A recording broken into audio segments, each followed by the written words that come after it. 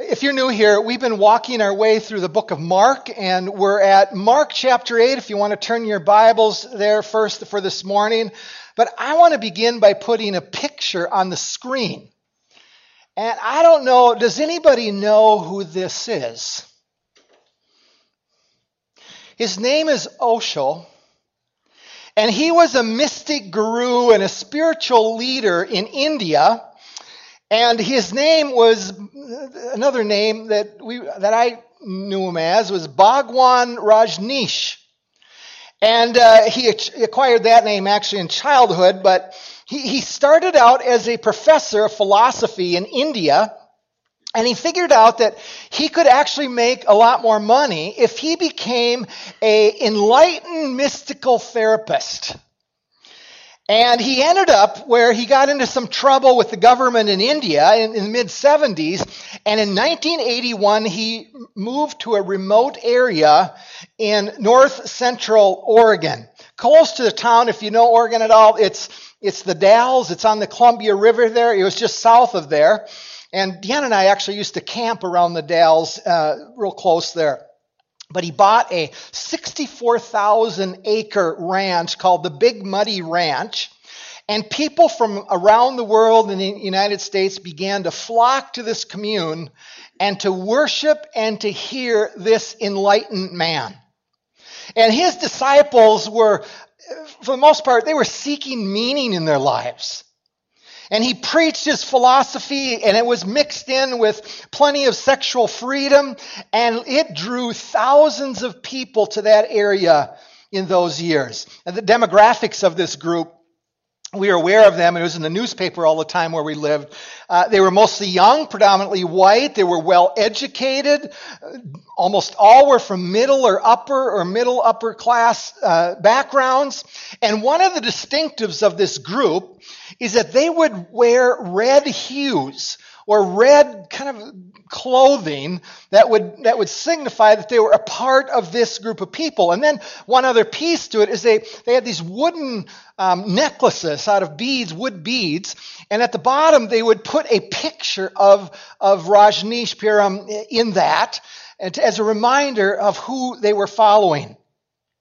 And this commune that was created actually ended 4 or 5 years later with a legal battle where the second in command under him, who ran all of the administrative stuff, a young woman, she was accused and actually convicted of trying to poison the county government workers by adding stuff to their water and salad bars and everything else. But she tried to, because there was such a battle between the county and this group that was growing in that area. But devoted they were. Let me tell you. He would drive every day. He would drive through the compound where they would live in one of his 64 Rolls Royces. And people would stand along the side of the road and they were cheering him and just so happy that the Bhagwan had come so close to them and maybe it would rub off on them in some way. Regular news for us when we lived out there. But you got to catch the picture of this man. Thousands were deeply committed to him, to the point where they were willing to abandon their jobs, throw money toward him, wear distinctive clothing for him. And folks, there was business owners there were lawyers there were doctors there. These were people from all over the world, the United States, and they gave up everything to be with this man. And when you think of that, you go, what's the first thoughts that come through your mind? And doesn't the word cult really pop up in some form? Let me read the text for today. Mark chapter 8, verse 31. He then began to teach them that the Son of Man must suffer many things and be rejected by the elders and the chief priests and the teachers of the law, and that he might be killed and after 3 days rise again. He spoke plainly about this. And Peter took him aside and began to rebuke him. But when Jesus turned and looked at his disciples, he rebuked Peter. "Get behind me, Satan," he said. "You do not have the concerns of God, but merely human concerns." Then he called the crowd to him along with the disciples and said, Whoever wants to be my disciple must deny themselves and take up their cross and follow me. For whoever wants to save their life will lose it. Whoever wants to lose their life for me and for the gospel will save it. What good is it for someone to gain the whole world, yet forfeit their soul? Or what can anyone give in exchange for their soul if anyone is ashamed of me and my words in this adulterous and sinful generation? The Son of Man will be ashamed of them when he comes in his Father's glory with the holy angels. In those first verses that I just read, Jesus is very pointed, speaking plainly, telling them that he is going to die and he's going to be going to the cross. But there's another issue here in this passage today. Understand this, that Jesus had a vision, a plan, a purpose for these men that he was talking to. Let me give you the point really for this morning.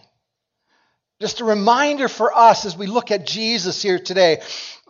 Jesus had a vision for what a disciple was to be that included here 3 stages of development. Now, if I were to ask you a question, gave you a slip of paper and said, we're going to take a little quiz, and here's the question. What is the purpose of your life? Right now. What is the purpose? Whether you're a middle school student, a high school, all the way up to whatever age, what is the purpose of your life? What is meaning supposed to be about for you? Do you know that God has a plan for your life? Folks, this passage is God's plan for us in becoming disciples. Now, I'm going to warn you, it's not a light passage. There's a lot of weight to it, and it can actually even be, I think, hard to hear at times. But here's how I want to do it today. I want to use an illustration that will, and actually, I stole it from my son. He actually used it last Sunday when he preached at his home church. But it's 4 chairs that we have before us today. You're wondering what they're all about if I was going to call somebody up. Not going to do that here. But it's an illustration that really gives a snapshot of the process of discipleship, and particularly in this text. See, Jesus, his discipling these men, it wasn't haphazard. I think we read the Gospels, but it's not. And matter of fact, we kind of snicker, you think back to my introduction of Osha and his followers, coming to a point where these people abandon their lives to this man. But do you realize 2,000 years ago, Jesus was looking for followers like that. Now, he knew that it would take some time, but he wanted to bring a group of men and women together where they would start a movement that would change the world. See, he had a vision of what he wanted to accomplish through people. But this is, folks, this is discipleship through and through. And one of the challenges, I think, when we use the word discipleship, depending on your past, if you've grown up in a church or if you've grown up in different churches, what does the word disciple even mean to you? I recognize that sometimes there's lots of variations in that, but literally it means follower. You could use the word apprentice would be a good term for that. But today we want to dig into this passage because it reveals some things about discipleship. And again, it's kind of weighty, I have to admit that. But here we have chair number 1. And if you're following along in the outline there, I said this. People who sit in this chair are beginning to look at Jesus as a viable solution to life's issues. This is before they really know Christ. What's happening with chair 1? God's beginning to work in this person. Beginning to take off the blinders off their eyes. They're looking to, all of a sudden they see Jesus as a possible place to go. And there's many in this category. Some are not. There's people that are probably in a different category yet. But in this category, they're beginning to go, okay, is Jesus the answer for my life?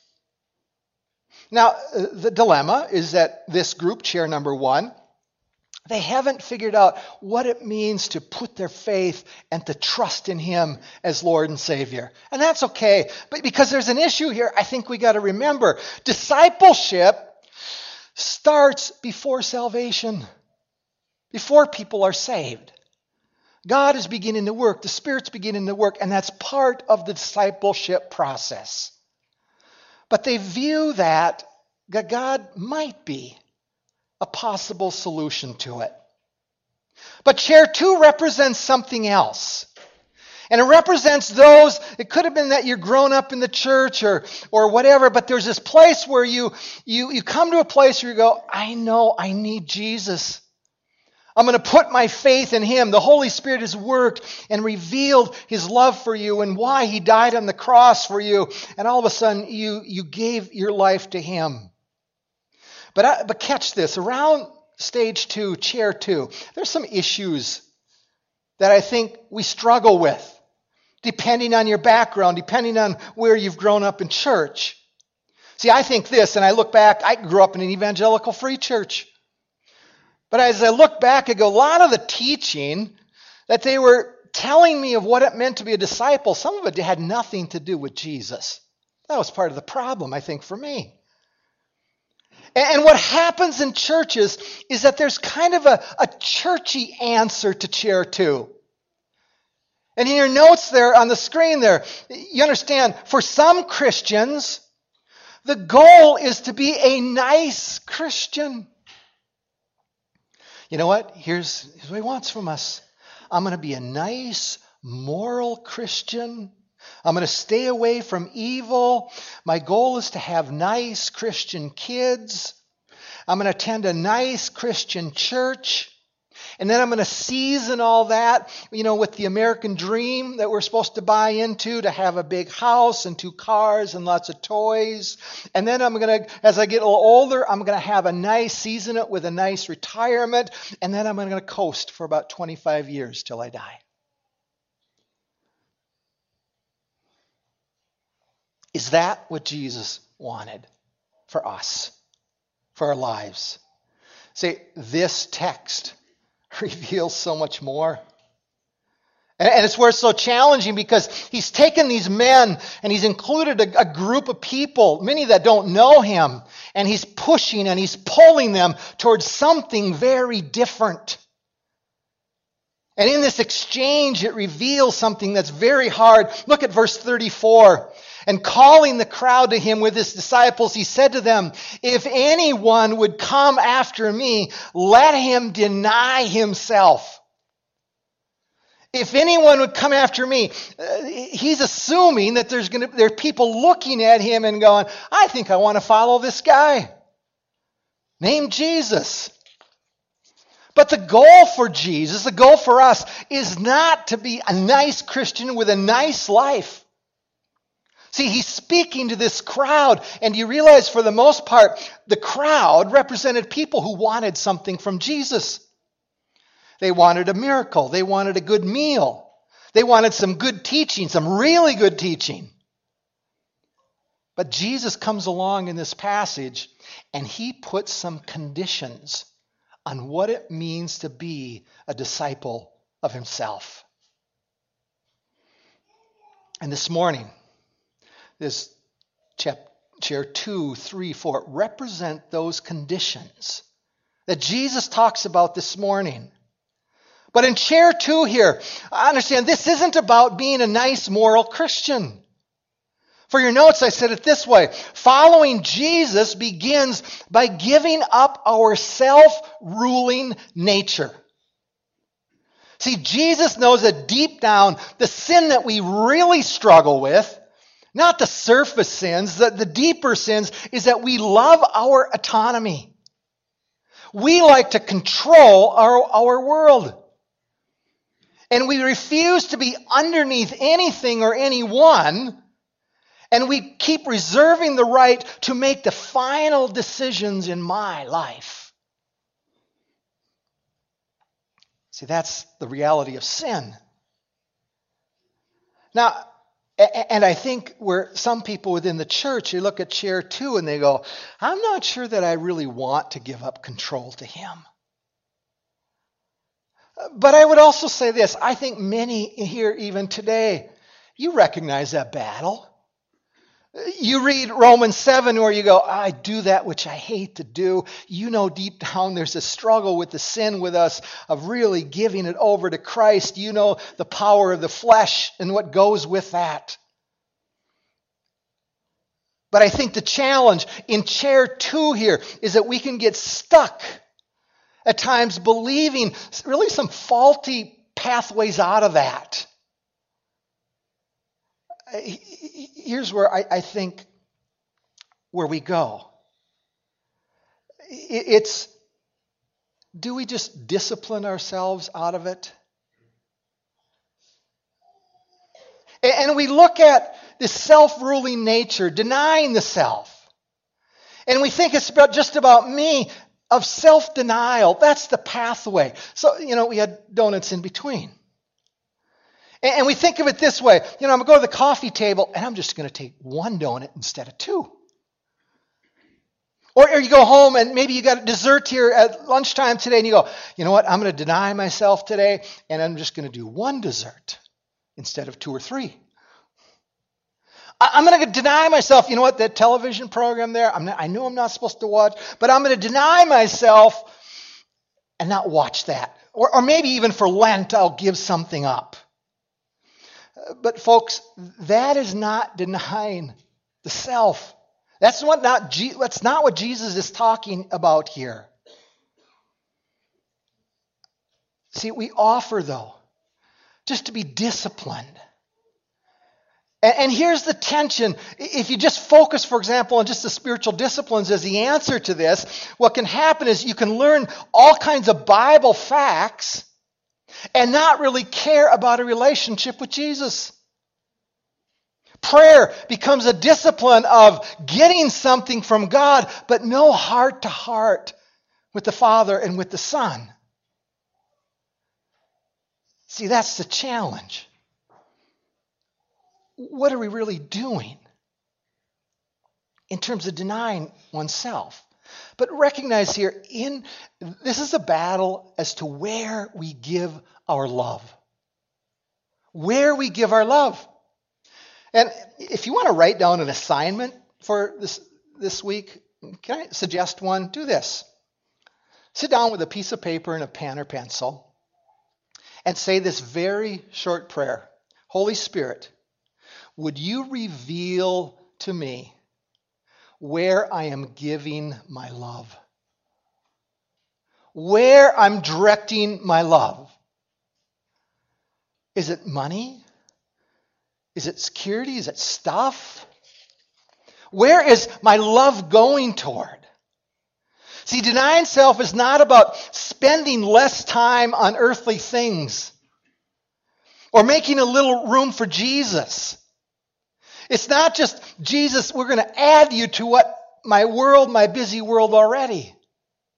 See, he's not asking us to just slip him in when it's convenient. He wants to be the one that you and I love most. That second chair is where I need to subordinate myself to him and that relationship. He needs to become central in my life. And intuitively, I think many Christians know that that is the starting point. But what's the third chair there? Now, in the pastoral world, if I were to ask that question, I think sometimes in development of people, here's what some of the pastors would say. What they need to do to move to chair 3 is they need to begin to serve people. Serve the body of Christ. That will develop them to the next stage. But I have to remind you, Jesus doesn't do that here. See, it isn't really what Jesus had in mind in discipleship here. Actually, serving, do you realize, is still in chair 2. Serving is in chair 2. See, if we're making Jesus, making the Father, the central object of our love, serving will be a response to love, to his love. And it will not be a sense of duty. And one doesn't serve Jesus then on a checklist. Oh, I got to serve this year, so I got to do this and do this. It won't be out of a duty. It's out of love. Matter of fact, when we deny the self, serving isn't what I get out of it at all. It isn't about the satisfaction of something that I get, of my significance, patting myself on the back because I served today. When it is out of love, serving can be a great delight. And that's why this so fits with this idea of a marriage, is when I love my wife, serving isn't a burden, it's a joy. And in Chair 2, that's where Jesus wants us to be in serving him. And it becomes a way of life. And it's not difficult. And what's Chair 3 about? Let me put up the verse 34 again on the screen. Whoever wants to be my disciple must deny themselves, and look at this next, and take up their cross. Now again, there's a churchy answer to what this means. Let me give it to you for the notes here. For some Christians, taking up their cross is learning to tolerate earthly circumstances. Here's how we think. My neighbor, they are so hard to live with. They must be my cross to bear.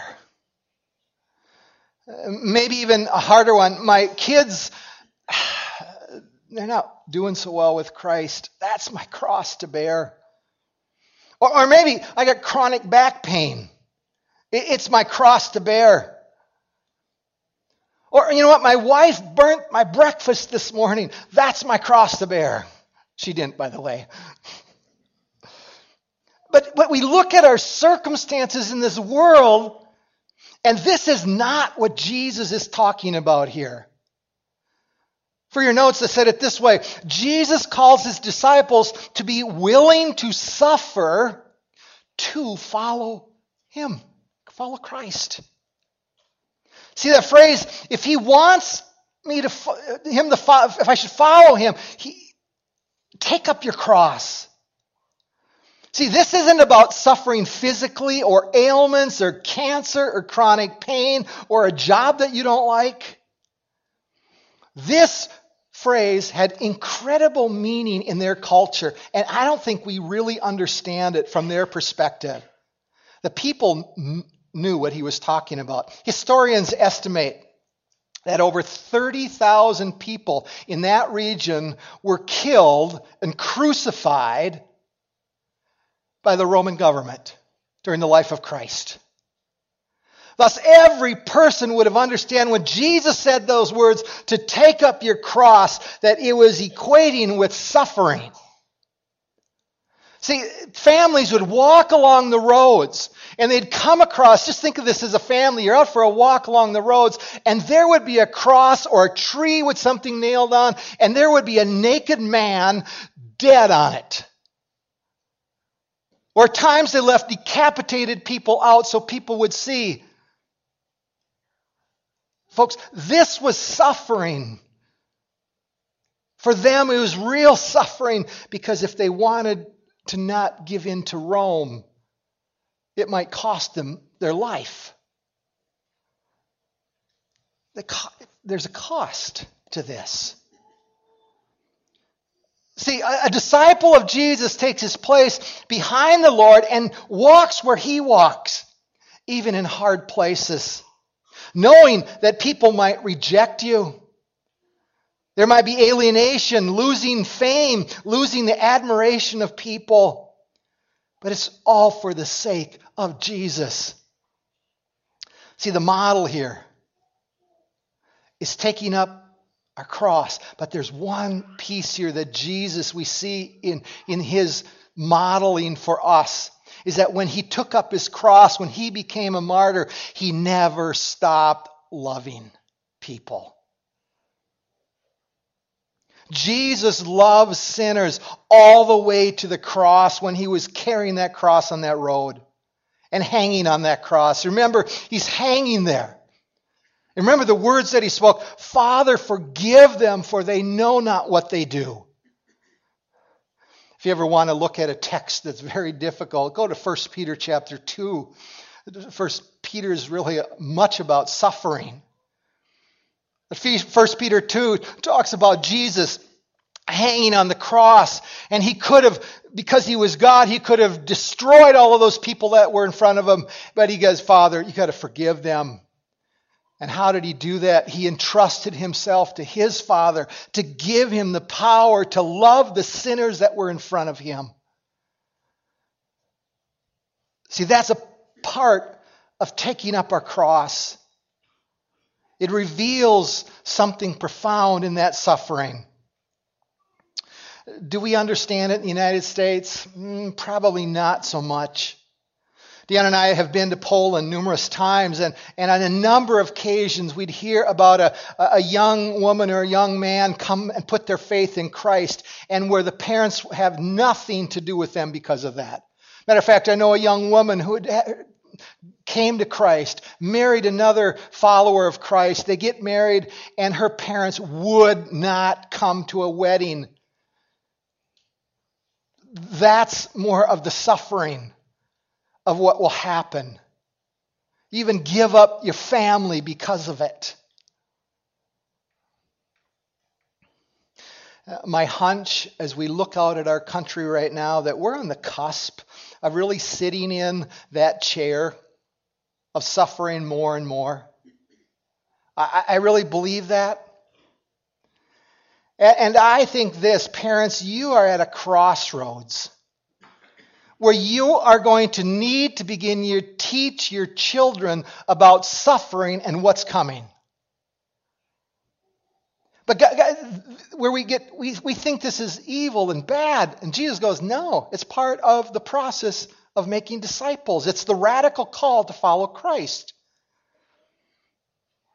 But here's what we need to remember, is that suffering actually is a privilege. It's an honor. It yields fruit into eternity. See, it can be earthly loss, but Jesus says, guys, and he's going after his disciples here, trust me on this. He's getting them ready when he was going to be gone. I'm here for you. I'm sending one that's going to be your helper. And suffering will change you, will strengthen you. And it's going to be used for my glory. It's going to be used for the kingdom of God being built. I want to show you a verse from Philippians 3, Paul writing. He caught it. Look at how it goes. But whatever gain I had, I counted as loss for the sake of Christ. Indeed, I count everything as loss because of the surpassing worth of knowing Christ Jesus my Lord. For his sake I have suffered the loss of all things and count them as rubbish, in order that I may gain Christ and be found in him, not having a righteousness of my own that comes from the law, but that which comes through faith in Christ, the righteousness from God that depends on faith, so that I may know him and the power of his resurrection and may share his sufferings, becoming like him in his death, that by any means possible I may attain the resurrection from the dead. Isn't that pointed toward us? But we have a fourth chair here today. And I think chairs, you got to go through 2 and 3 to get to 4. But again, he's talking to the crowd and the disciples. And let me put 34 on the screen again. Look what it says. Whoever wants to be my disciple must deny themselves, take up my cross, and follow me. Now, I don't know if you realize this. Verse 34 is a pivotal point in the book of Mark. From 34 through chapter 13, some have titled this the way of the cross. It's a turn where Jesus is going to begin to go to Jerusalem, to Gethsemane's garden, to the judgment hall of Pilate, to become to hang on that whipping post, and to the bloody cross. And he is intensely preparing his disciples here. But the order in this text today is very important, because it could have been written like this: if you want to follow me, Deny yourself and take up your cross. But it's not written that way in the original languages. There's 3 parts to it here. And there's something deeper here. And follow me. And functionally what he's saying is, get in the water with me or get out. But getting out, he ends up throwing a warning at them. Look at verse 35. For whosoever wants to save their life will lose it. But whoever loses their life for me and for the gospel will save it. What good is it for someone to gain the whole world yet forfeit their soul? Or what can anyone give in exchange for their soul? If anyone is ashamed of me and my words in this adulterous and sinful generation, the Son of Man will be ashamed of them when he comes to his Father's glory with holy angels. See, he's speaking there to the uselessness of gaining the world.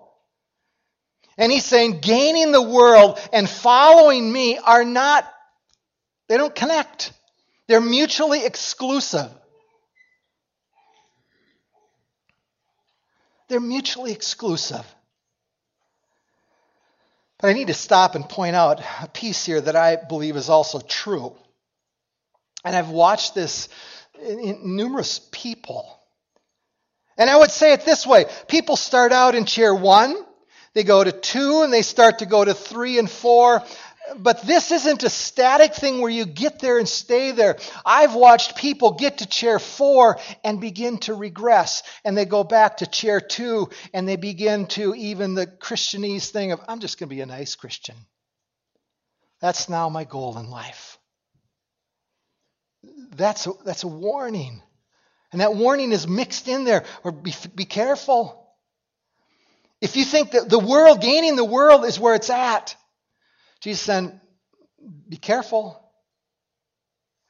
What does it mean, though, to chair 4? What does it mean to follow me?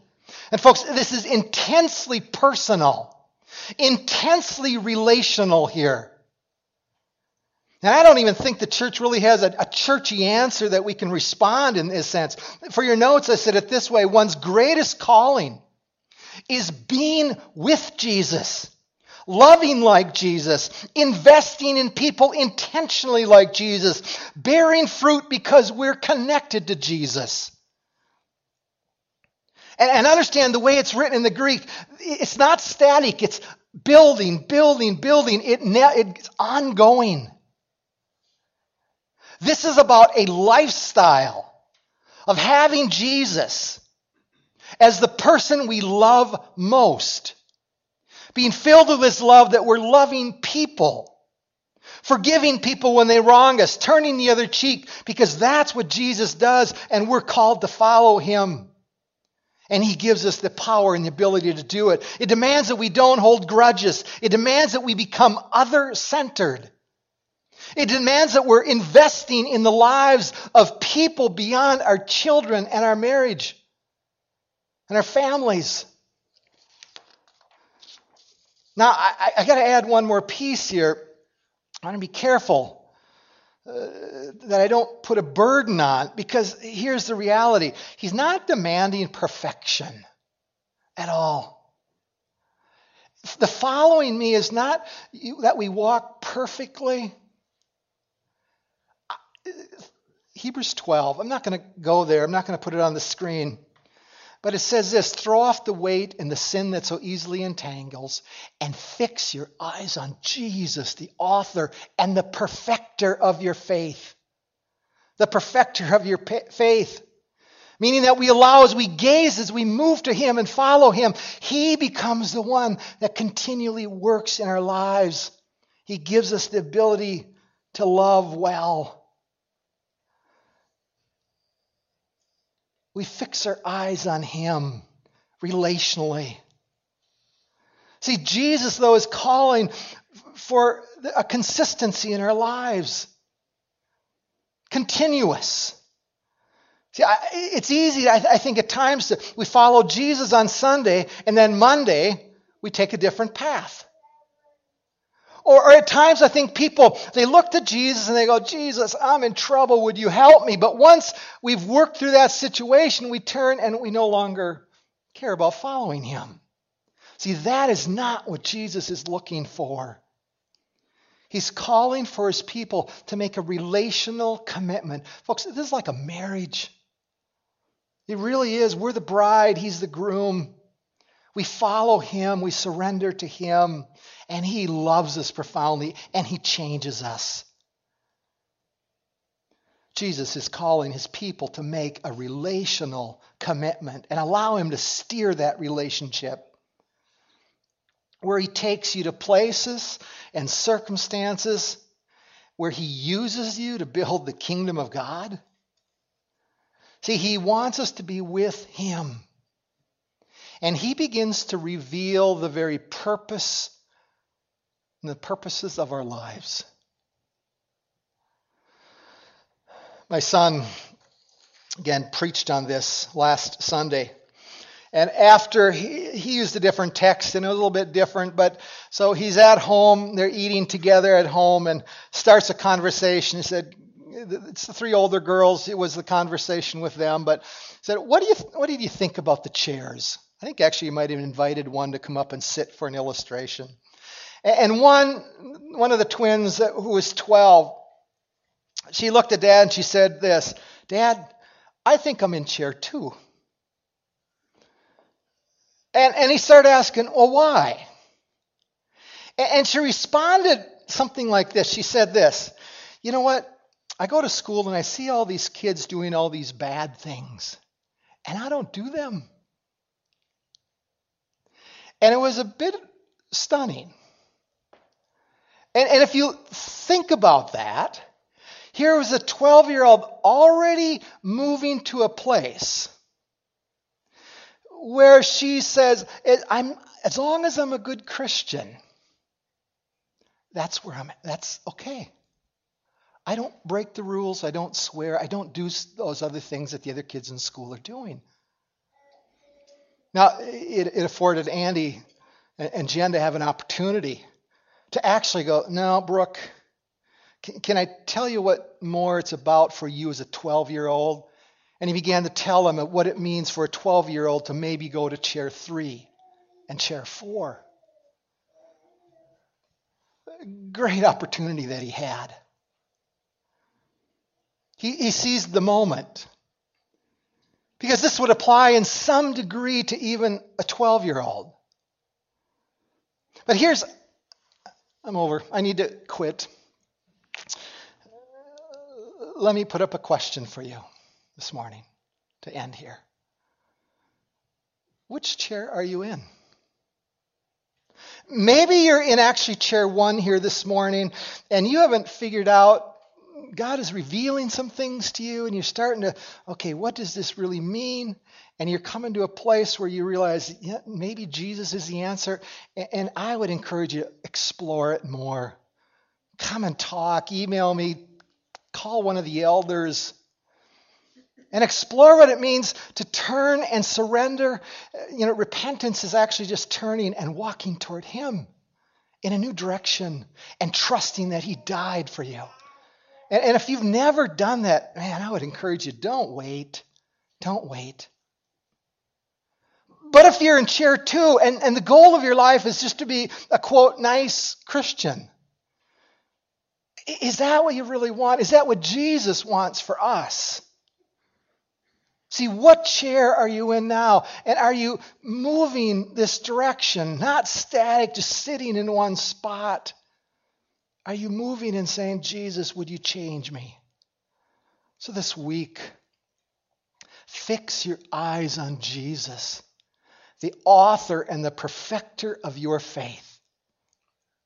Let him take you to a place where you are willing to suffer for the sake of Jesus.